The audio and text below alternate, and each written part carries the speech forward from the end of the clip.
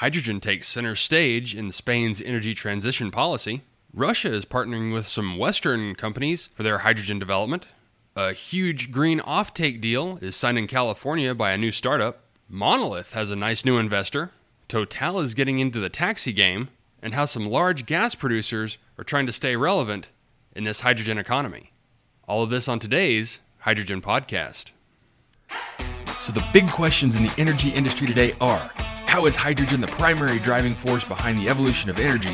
Where is capital being deployed for hydrogen projects globally? And where are the best investment opportunities for early adopters who recognize the importance of hydrogen?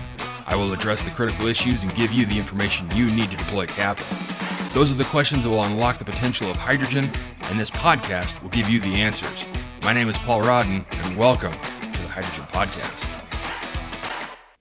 So Spain has now released a new energy transition policy with a 2050 objective for national climate neutrality, calling for renewables to provide 100% of electricity and 97% of the total energy mix, with the energy policies centered on massive deployment of renewable energy, energy efficiency, electrification, and renewable hydrogen.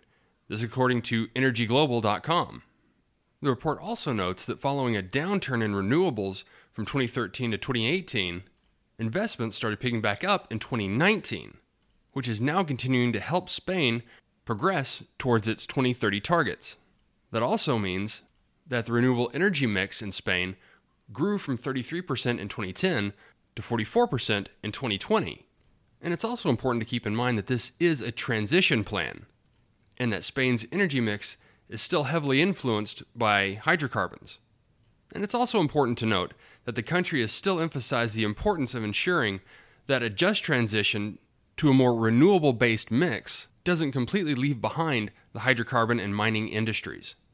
Now, Russia is making waves in the hydrogen space as they're looking to begin development of hydrogen projects based on nuclear, natural gas, and renewable energy. According to the Deputy Energy Minister, Pavel Sorokin, we are confident that Russia may well become a pioneer in the field of clean hydrogen, with a share of around 20% of the world's supply of hydrogen, including green hydrogen. The ministry also said that Russia is planning to create a working group on developing clean hydrogen projects in Russia with Australia's Fortescue Future Industries, along with talking hydrogen development with representatives from Vestas and Equinor, with all these discussions taking place during the St. Petersburg International Economic Forum on June 3rd. According to S&P Platts, officials from other Western countries with long-standing involvement in the Russian energy sector have already expressed interest in joining hydrogen projects in Russia. That includes BP and Total. And along with this comes Russia's hydrogen energy strategy, which includes exports of up to 7 million tons per year by 2035 and 33 million tons a year by 2050. So very interesting then that Russia is really stepping up their game when it comes to hydrogen. And now another RNG project to come out of the States. In an article from Recharge News, SGH2 Energy agrees to sell 3,850 tons a year of greener than green, quote-unquote, carbon-negative hydrogen to refueling stations across Southern California. And what's interesting about SGH2 is their claimed production cost per kilogram of hydrogen. SGH2 is claiming a negative carbon impact during their process and a production cost of $2 per kilogram. If that number is correct, that is stunning, as that really does become equivalent to gray hydrogen. And it's in SGH2's proprietary technology that this is achieved. According to Recharge News, the key to SGH2's process, which has been developed over a 20-year period, is the use of plasma torches to produce temperatures of up to 4,000 degrees Celsius, with the intense heat reducing all solids to gases, leaving not even ash behind. Oxygen-enriched air is then injected into a catalyst bed chamber heated by 4 plasma torches. When the solid waste feedstock is added to it, it immediately disintegrates into a mixture of gases, about 90% of which is a combination of hydrogen and carbon monoxide. The remaining 10% of gases, including other elements such as chlorine and sulfur, are filtered out using gas scrubbers. Then the hydrogen and carbon monoxide are then separated. The carbon monoxide is then burned to generate electricity for the process, producing carbon dioxide. That CO2 is then captured and then used or stored, reducing the process's carbon intensity even further. And now SGH2 is claiming that this deal with Southern California is the first and only long-term green hydrogen offtake agreement thus far globally. That being said, this project still has a lot of questions remaining, including many of the economics surrounding the project. But what I do find very interesting about this project, and SGH2 also, is that they're targeting biomass as their feedstock. And this is the third company I've come across in a week with that feedstock as their primary source of hydrogen. This is also the third different technology I've heard in a week that states that it will either be carbon negative or carbon neutral through its process.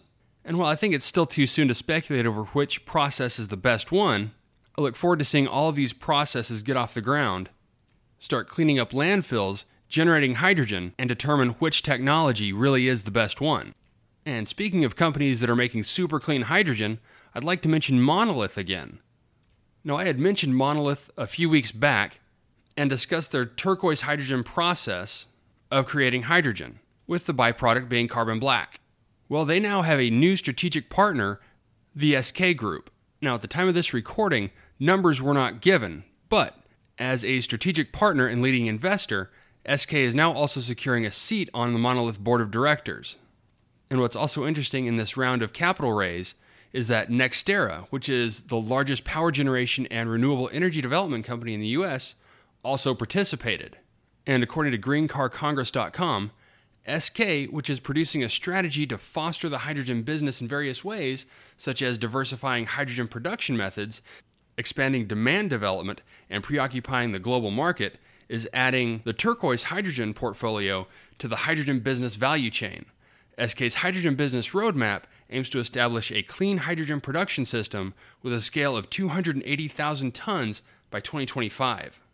And as a side note, SK has also secured a 10% stake in Plug Power, making it the largest shareholder for that company.